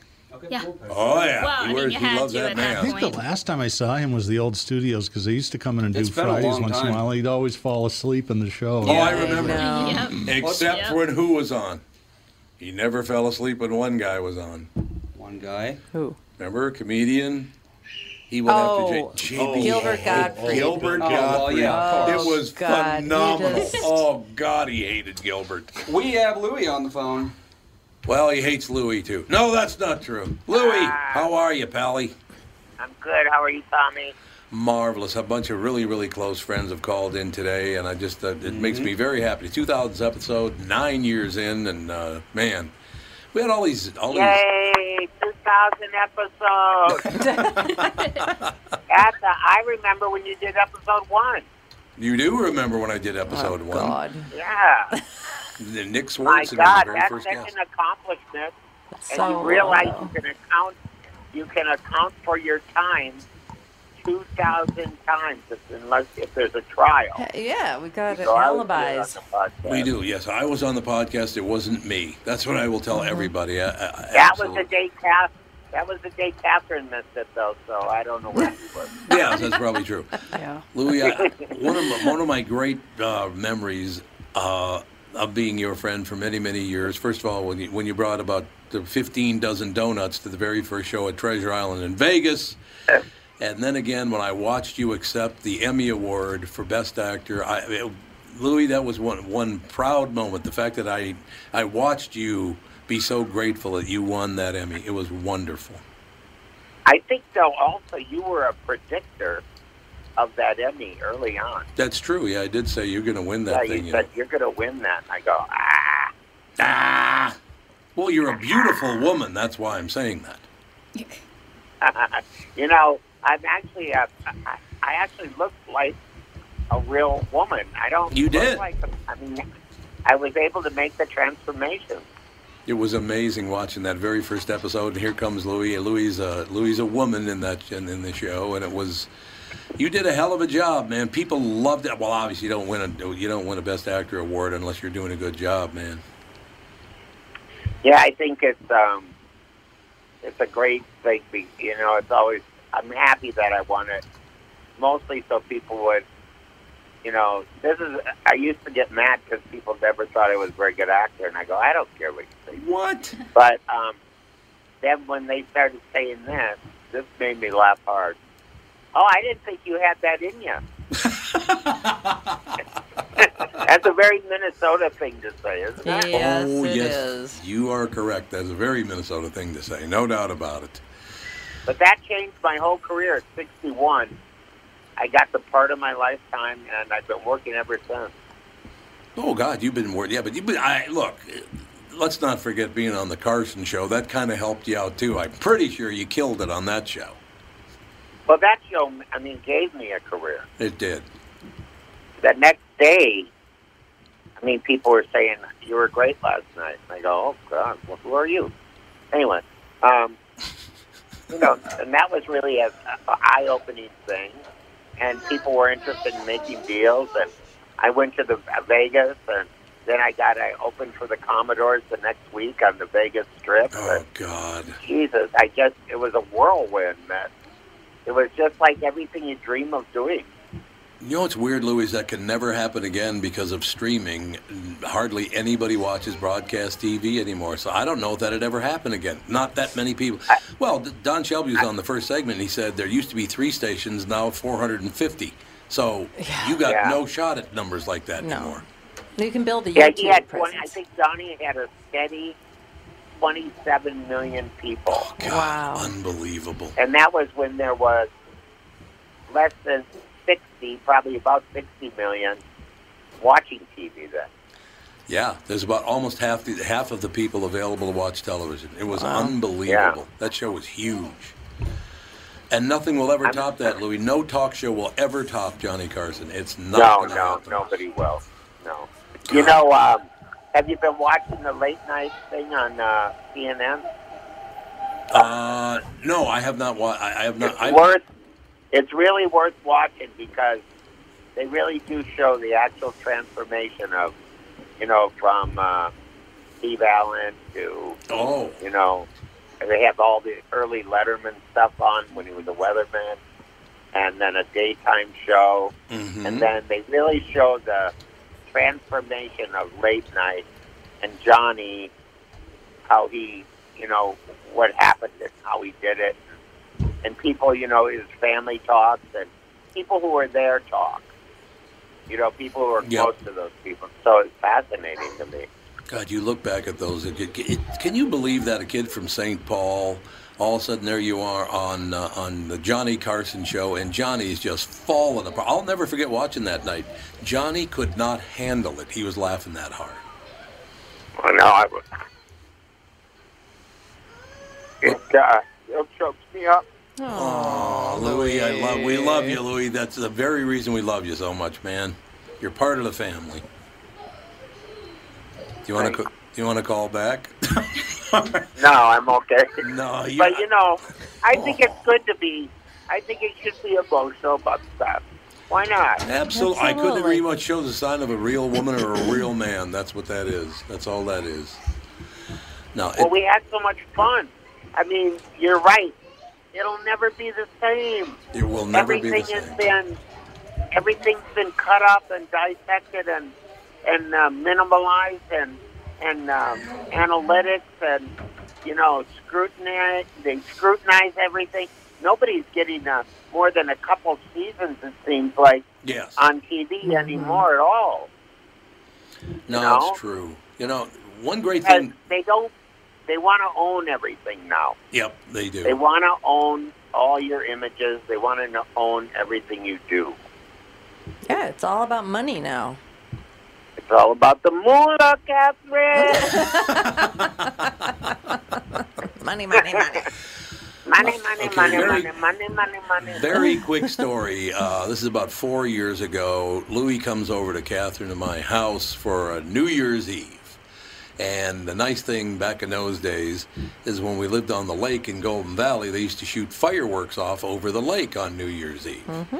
New Year's Eve, the fireworks go off, and Louis comes to me and he goes, Tom, could you do me a favor?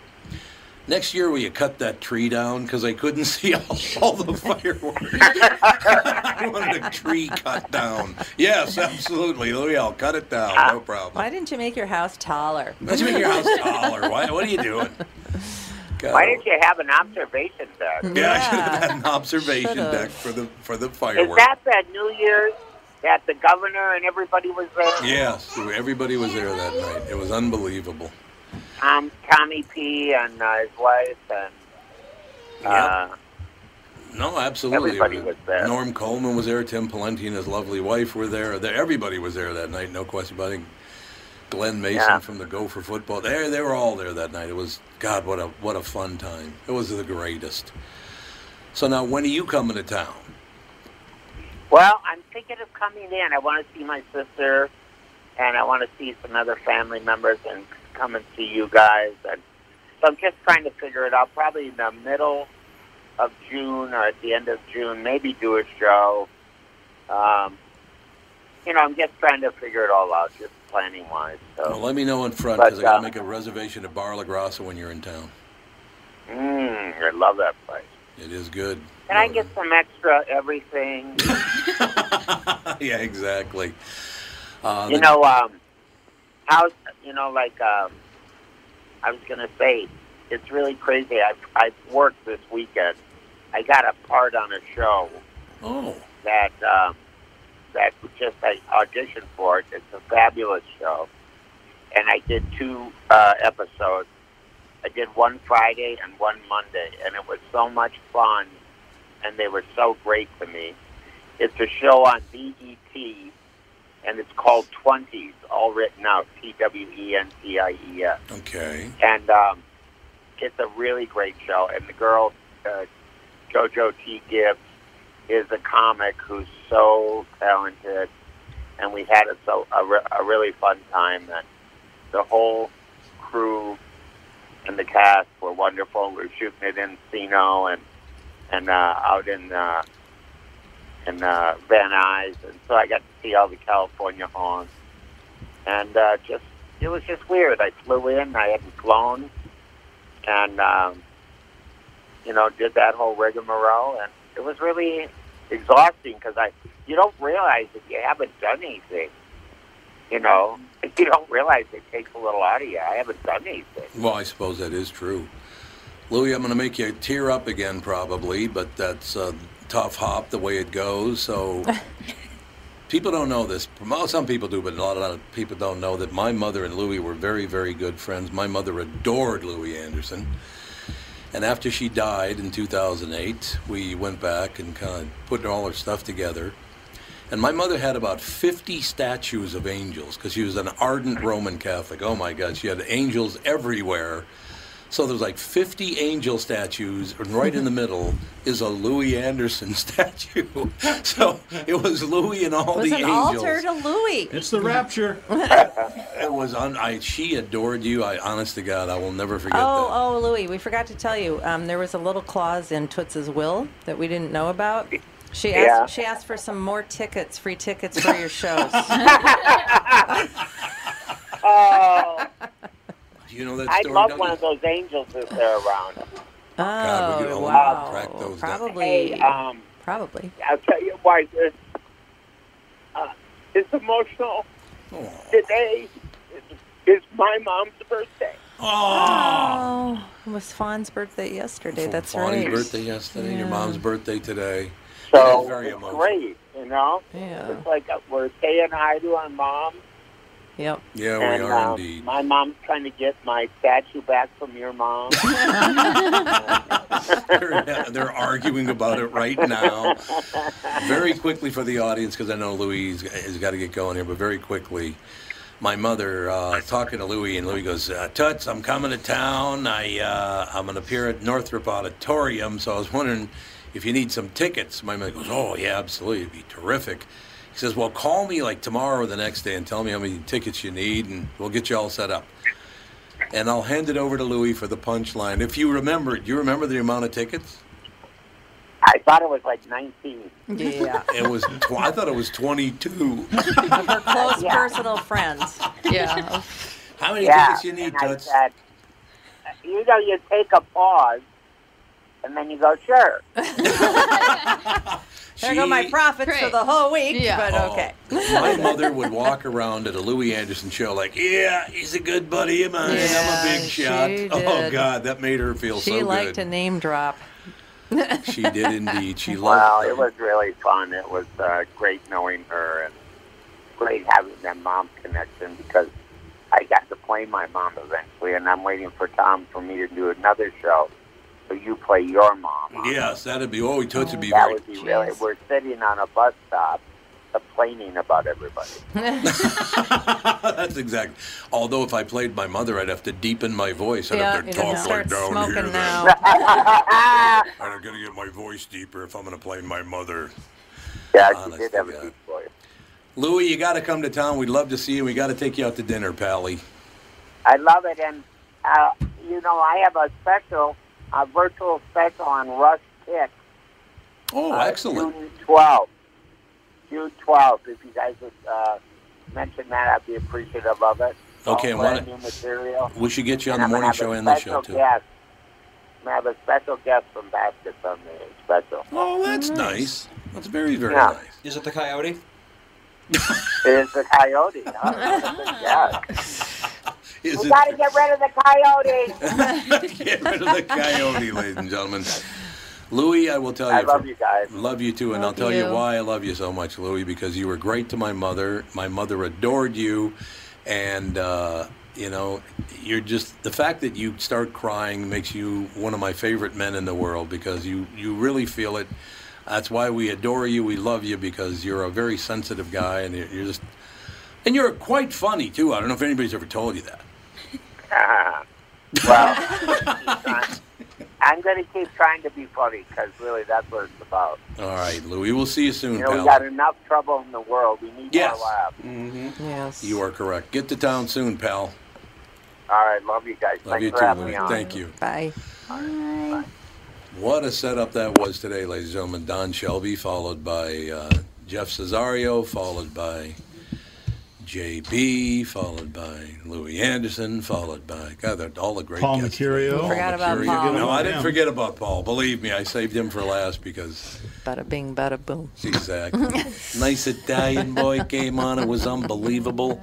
No, you know, you do forget about, you know, how successful your friends are. You don't even think about that kind Yeah, your children are quiet. Did you tie them to something? of... Yeah, we better go check on your kids. We got to Well, wrap I it up walked out anyway. there and Sage had no pants on. Oh. So like usual. The usual deal. He takes his pants off. Doug, thank you for being on all these Oh, it was shows all fun. these years too, man. But I mean, all the years the show's been on, you've been here. Well, pretty much. I think Yeah, I pretty started not right away, but probably halfway into the first year. It's. I remember going to. I don't remember who the marketing director was, and I said, "I got this crazy idea. This might be a good way to tap into the KQ faithful." Tom started a podcast, and it was Sue Lynn. Oh, yeah. And she Oh, right. listened to it, and she goes, "I'm totally hooked on that. I listened to 10 episodes last night. We have to do that." She's been long gone, but Yeah. so we're still here, so it's No, great. It is terrific. It is no question about it. So thank you to everybody who called in. Thank you for coming in today. And the whole family was here, which is really 2,000 episodes. Holy, how did we? What? Yeah. How's this Very last? weird. It's a lot of episodes. It's so many It's a episodes. lot of episodes. It is. At least you're not on buses anymore. Yeah, I used to be on about. Oh, should I close with that story? Yeah, sure. The old pickle parrot. In the old days, I'm down at the cookhouse. I'm cutting commercials. There's a woman in town, and she wanted to go to lunch and grab. She's producing a bunch of commercials. I think it was for McDonald's, actually, if I remember right. Doing some McDonald's voiceover, and she said, "Well, let's go grab some lunch because we got 5 commercials to do today. So let's go have some lunch." I said, "Well, let's go to the Pickle Parrot. They have really good food." So she's sitting with her back to the window. I'm sitting facing the window, and she said, "So your morning show, I heard it does really well." I said, "Yeah, it does really, really well, and thank God people like it and all the rest of it." She goes, "Yeah, and somebody told me you advertise on the side of buses," and I said, "Yeah. Matter of fact, there's a bus stop right behind you, and when a bus comes by with the ad on it, I'll point it out and let you know, and you can see it." She goes, "Okay." So what it actually said was Tom Bernard in the KQ Morning Show. Mornings from, it was 6 to 9 then. Now it's 7 hours long. But as the bus is pulling up to the stop, I can see just the very end of my name. It just says, ARD. So, there's one. And I'm just about to tell her to turn around and look at the bus side when the whole bus pulls up at the stop, and it says, Tom Bernard in the KQ Morning Show. And there's an arrow pointing to my name, and then the word moron. So I didn't point that one out to her. I waited for a later one. There's no such thing as bad publicity. Well, unless you're Harvey Weinstein. Well, that's true. It's a very good point. But thank you very much all for listening. Thanks for coming in.